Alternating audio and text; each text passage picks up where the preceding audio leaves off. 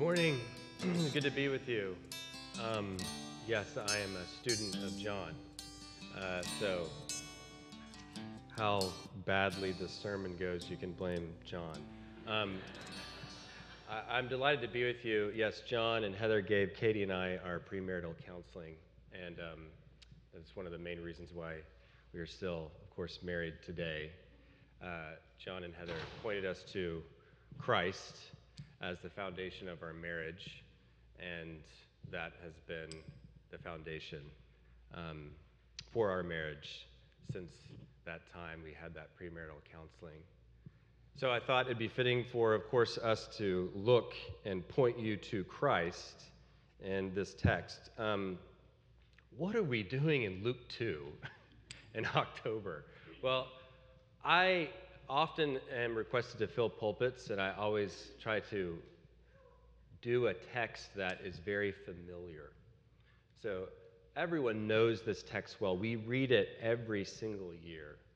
But I also think it's helpful to shake us a little bit from the holiday season trappings in the context in which we read this text. When I'm usually reading Luke 2 or the beginning of Matthew, I am thinking about holiday shopping and hot chocolate and the Christmas tree. And yes, this is great. Jesus in a manger, it's so sweet and cuddly, and he's also God. And okay, anyways, I have to get on with my holiday. And I'm super busy, and I'm also super joyful because I love Christmas and I love the holiday spirit that it brings. So that context often intrudes and competes with us reading the text afresh and reading these words de novo, new. And so to see how it is that Luke is painting the nativity scene. And what I want you to highlight is not just the sweet and cuddly and warm feelings that you get during Christmas when you read this passage. I want you to actually see the way in which Luke gives it to us, which is that this passage is tragic, actually. This tragic passage is a passage that Luke focuses on what I titled this sermon, Foolishness. It's humiliating. There's shame involved.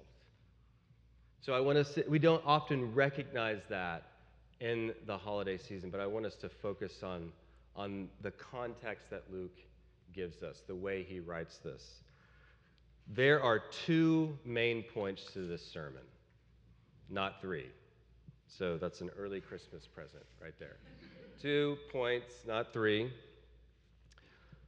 Luke wants us to know that Jesus Christ was born into a state of tragic and shameful humiliation. That's the first point. Luke wants us to know that Jesus Christ was born into a state of tragic and shameful humiliation. We often theologically talk about the humiliation of the second person of the Trinity. And we're talking about Jesus Christ coming to take on flesh. And that's beneath him. He's God. But I'm meaning humiliation in a different sense. Not only in that sense, but also just the status of the nativity scene. Point 2, Luke wants us to know that through this humiliation, he has secured salvation and peace. That's the 2 points of the sermon. Christ's humiliation results in our salvation and peace before God. The seeming foolish nature of his mission results in our salvation and peace. You have heard probably before the foolishness of the cross. Well, I believe that Luke is painting for us the foolishness of the manger. Real simple. Humiliation demonstrated in the manger and salvation and peace will result through this mission. Now, there are 2 main applications. So it's actually a 4-point sermon. Sorry, I tricked you. There's 2 main applications, but they are also very simple. Application 1, by faith, imitate Christ. As simple as that. Be as Christ was, act like him, be as Christ is. Follow the Lamb wherever he goes, as the book of Revelation says. Application 2, as you imitate Christ, know that there is no safer place to be. As you imitate Christ, there is not a safer, saner, healthier place to be. Now, point 1, Luke wants us to see Christ in a state of tragic and shameful humiliation. Notice the context. If you have your text out, I want you to notice the context here. Luke describes, in those days, a decree went out from Caesar Augustus. Who is Caesar Augustus? Good question. Caesar Augustus is also known as Octavius, son of Julius Caesar. He's the emperor of Rome. But why does Luke mention him? Because as Luke shows, he is the reason, of course, that Mary and Joseph show up to this small but important town called Bethlehem. But I don't believe that's the only reason Luke mentions Caesar. You see, Augustus is not just any Roman emperor. He's the Caesar who ushered in Pax Romana, the peace of Rome. He's a big deal, is what I'm trying to tell you. This is like mentioning Genghis Khan or Winston Churchill. This is a known figure. We also know that Caesar was a self-proclaimed son of God. People called him savior of the known world. And if you scroll down in your text, you can see some of the parallels in the names, right? That Jesus is described as savior, and he ushers in peace on earth. The parallels there are striking. There are two kings in this text, two rulers, one explicit and one seemingly implicit. But it's not just the parallels, it's also the contrast that Luke paints between these two kings. Notice how Augustus, he issues a decree, and his power causes everyone to go to their homes. Even Joseph and his family. Verse 3, all went to be registered, each to his own town. And Joseph also went up from Galilee, from Nazareth to Judea, to the city of David, which is called Bethlehem, because he was of the house and lineage of David. This should not strike us as odd. Augustus is the most powerful man in the world at this point. Whatever he says goes. But what about this other king in this text? What about King Jesus? Verse 7, she, that is Mary, gave birth to him and wrapped him in swaddling cloths and laid him in a manger. Now, you might be asking yourself, what is a swaddling cloth? Maybe you're not asking yourself that question, but I'm forcing you to ask that question. What is a swaddling cloth? Well, it's not a soft and silky little baby's blanket. Sorry. Luke is not describing Jesus' blankie.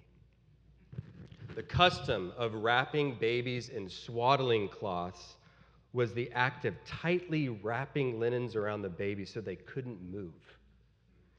Jesus cannot lift a finger compared to Augustus, and his word, and everything happens. He was bound and laid in a manger, in a food trough, just to get the literal version of that word. He was put into a food trough and a bin used to feed animals. So here is the King of the universe, the King of the Most High, as Gabriel described him earlier. Here is the Holy One, the horn of salvation, and he is bound up to be helpless and placed in a manger. The contrast with Caesar is laughable. Trapped in swaddling cloths, in a food trough. That is not the way we describe the birth of a king. That is the way we describe the birth of an ignoble servant, the destitute, quite literally, the homeless. We have seen Augustine's power, but this baby seems to be not even able to lift a finger. What our text moves from is next, from weakness into shame. Do you see this as you follow along in the text? Do you see why Jesus is placed, why Luke mentions that he is placed in this weak and powerless position? Because there was no place for them in the inn. Now, literally, the text in the Greek says, because a place is not for them in the guest house.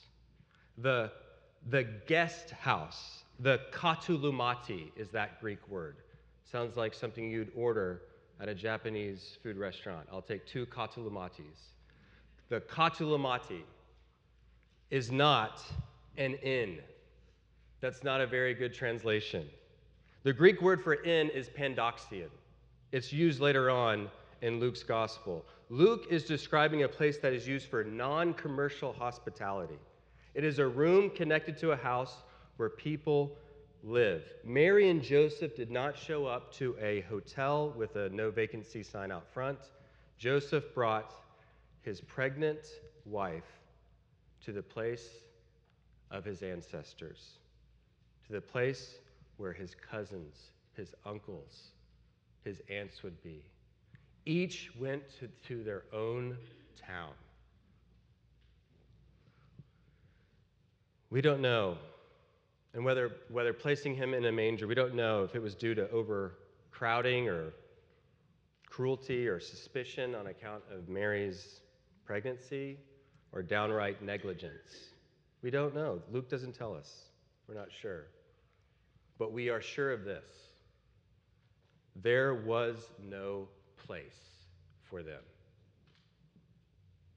How could it be that the Lord, the Son of the Most High God, comes to the very city that is named after him, Bethlehem, the house of bread, the house of the true bread of heaven, and there is no room for him?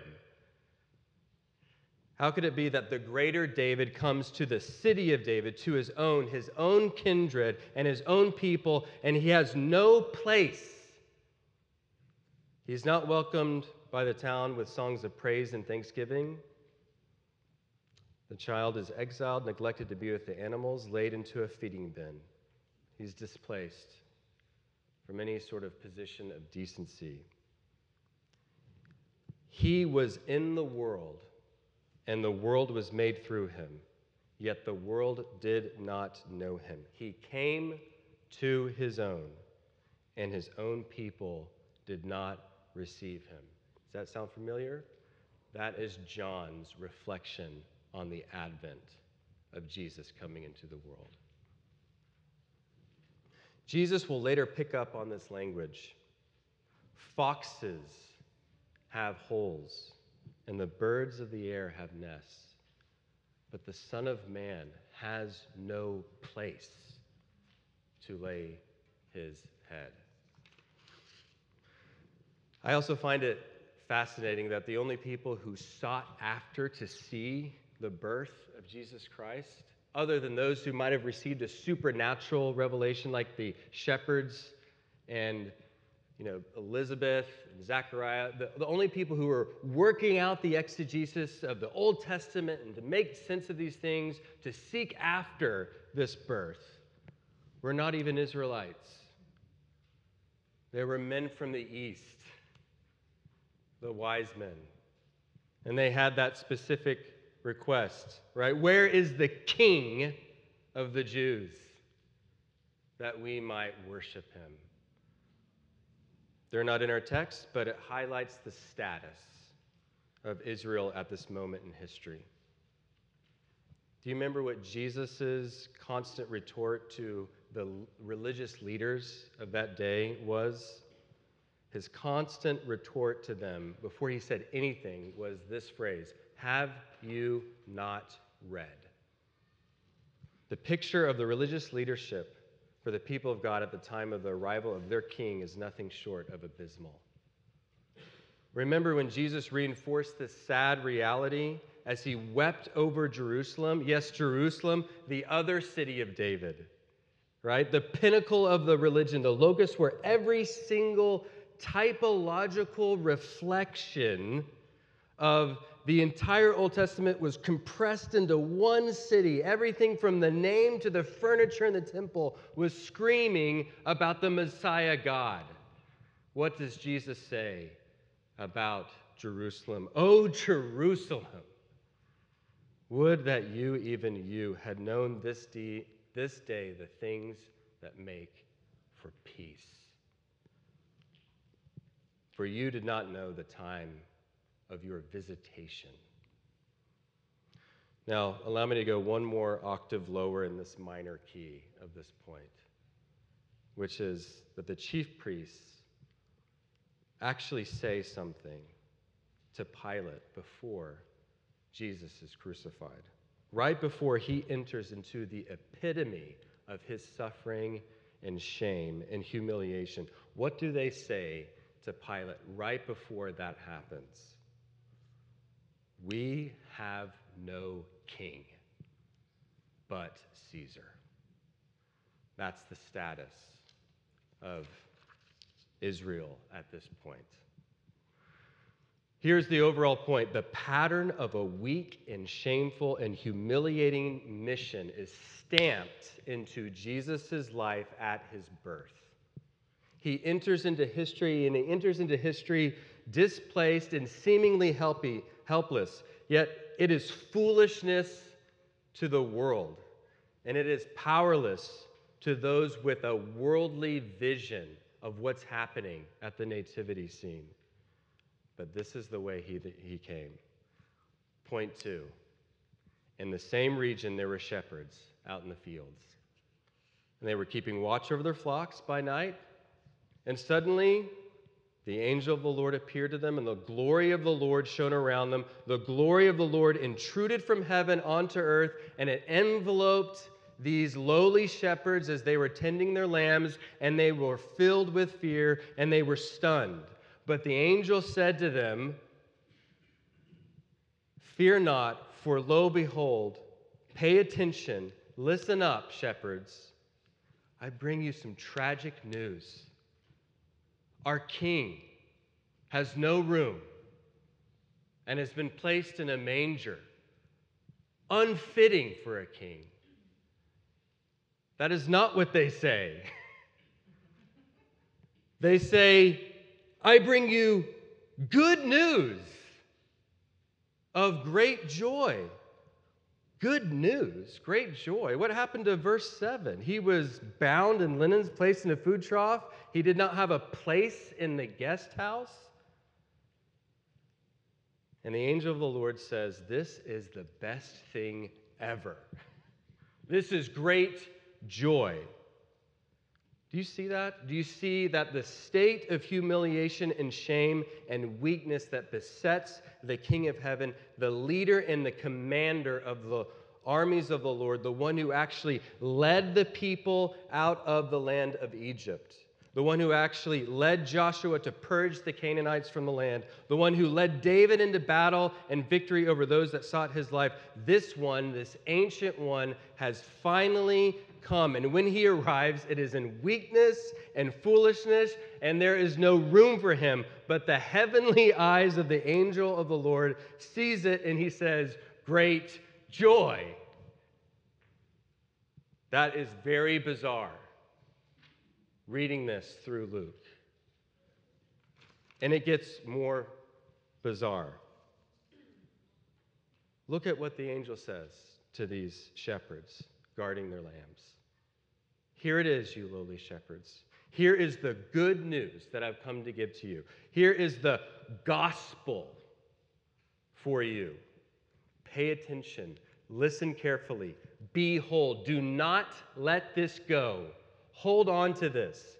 Here is the crescendo of Luke's narrative, the Advent announcement. Here is the heralded proclamation of the gospel that is both for the shepherds and for all people. Listen, are you ready to hear this gospel news? For unto you has been born this day. Unto who? Unto you has been born. Unto shepherds? I don't know about you, but when I was expecting unto Mary and Joseph was born this day. That's the regular pattern of a birth announcement. Unto Heather and John has been born Miranda. Unto Jonathan and my wife Katie is born David Tuffy, the most stubborn 3-year-old in the universe. But this is different. Unto who? The shepherds. Why shepherds? Have you asked yourself that question every single season you read this text? Why, out of all the occupations, does the Lord, the angel of the Lord, show up to shepherds? He doesn't show up to tax collectors, not the chief priests. He shows up to shepherds. I find it to be no accident at all.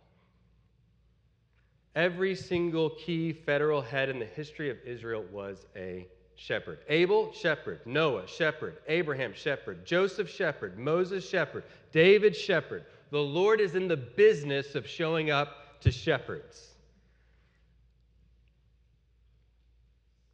These weren't just random, run-of-the-mill shepherds either.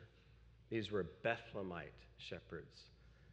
Shepherds that were just south of the temple precinct, right?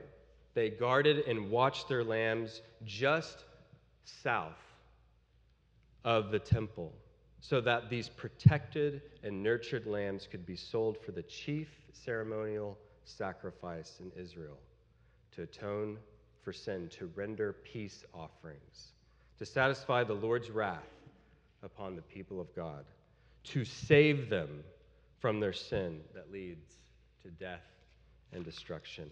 And the angel of the Lord says, unto you has been born, shepherds. Finally, the perfect and spotless Lamb has come, and the perfect and spotless Lamb is the Savior, and he is Christ the Lord, and he will save you from your sins.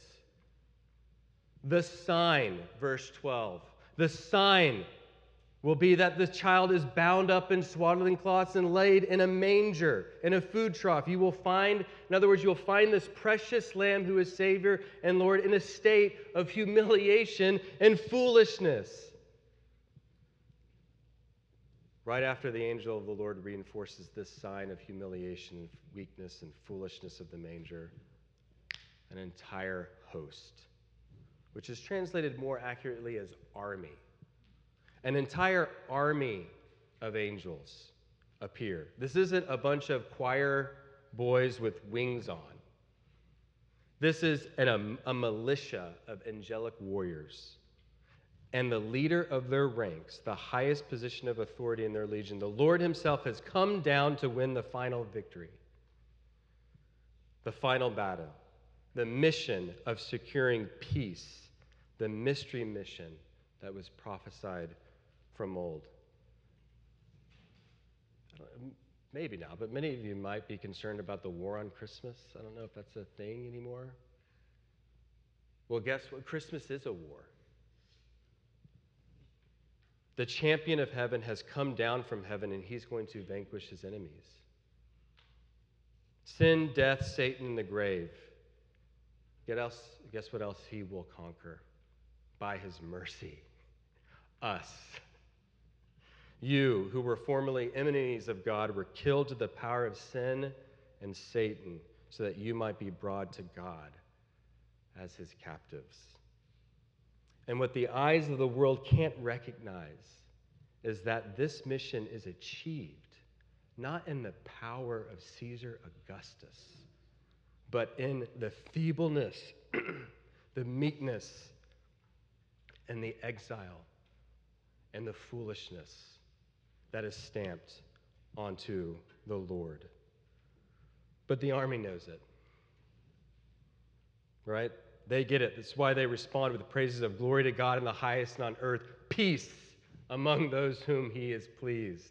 They know that victory is on the horizon because they know that the route towards peace with God is a life that is stamped in humility and obedience unto death. You see, the angels, they were present. when Abraham was told to take his son, his only son, and to sacrifice him. But a lamb was offered in his stead. The angels were present when God instructed Moses to take a lamb to be sacrificed and the blood to be poured out all over the doorposts, or else the firstborn son would die. They understood, the angels understood the requirements for peace. They understood the only way peace can be achieved, can be earned, the only way peace can be reconciled on earth for men is through this folly, this stumbling block of the Messiah, this foolishness. The angels actually show up again in Luke.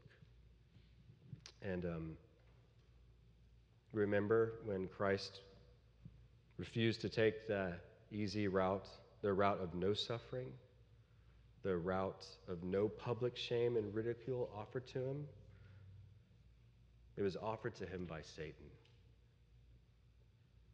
Satan, the true emperor, if you will, the prince of the power of the air, the evil serpent who has a flawless record when it comes to deceiving the sons of God. He offers Jesus a different way, a way of no suffering, no meekness, no humility. But Jesus stays the course. He refuses the devil's temptation. And lo and behold, who shows up? The angels are there to minister to Jesus, to encourage him to stay the course that was stamped on him at his birth. Well, you know the rest of the story, right? King Jesus does continue the pattern, and he does march on towards his shame. The shame, of course, is heightened. The ridicule and mockery is intensified to an infinite degree. He isn't bound up again in swaddling cloths.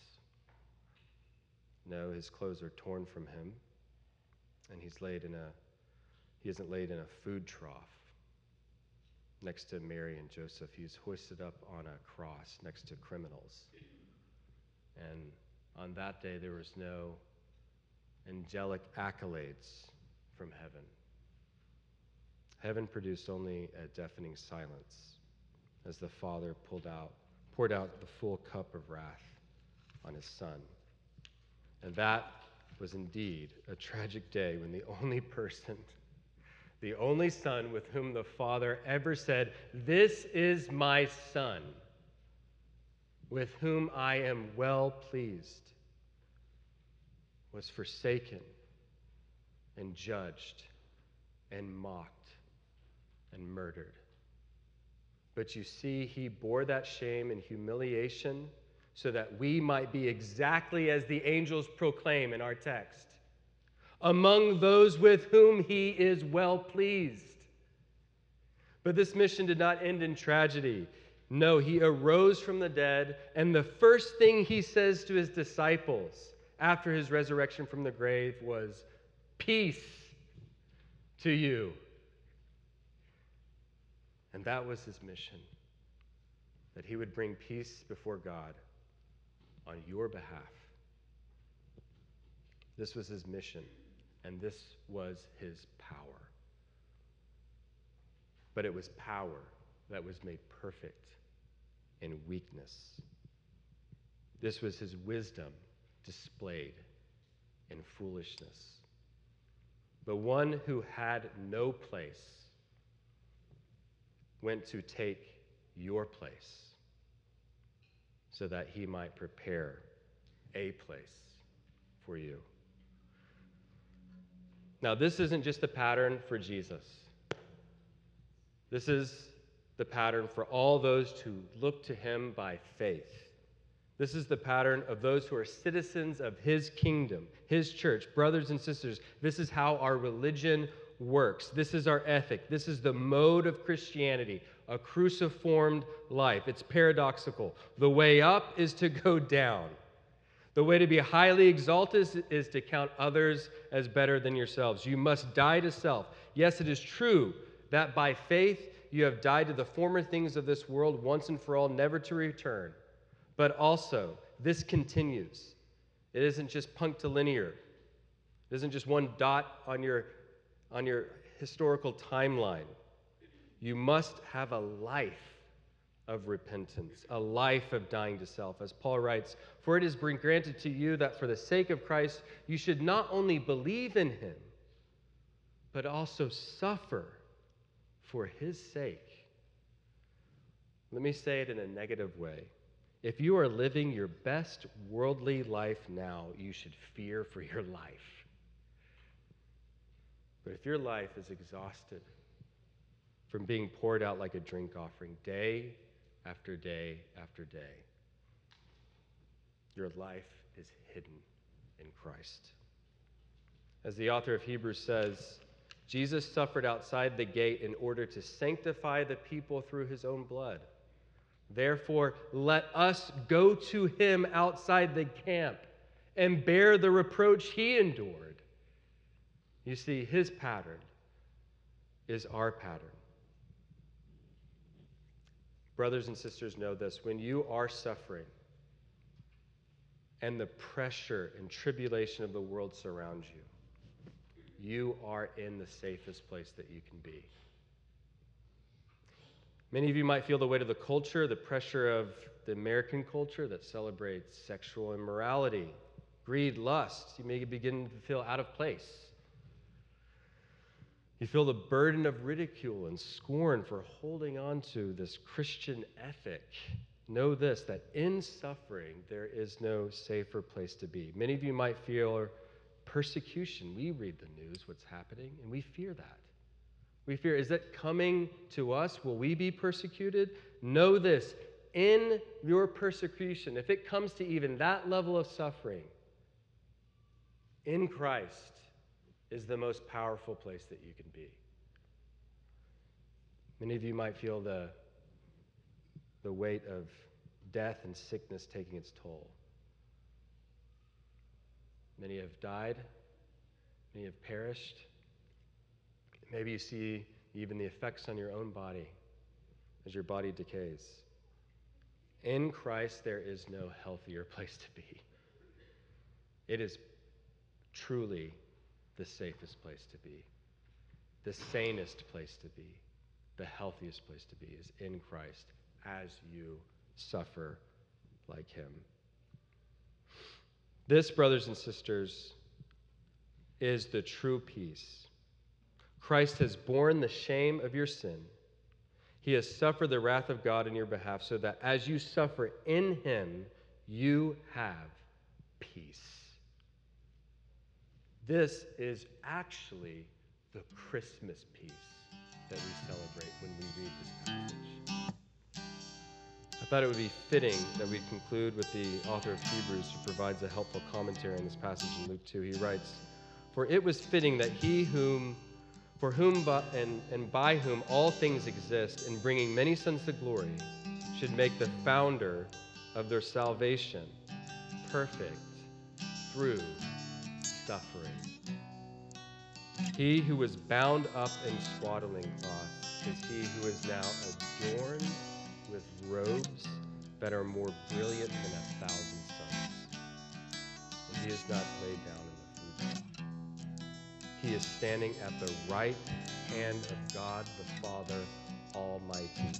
And he is standing on your account. And his name is Prince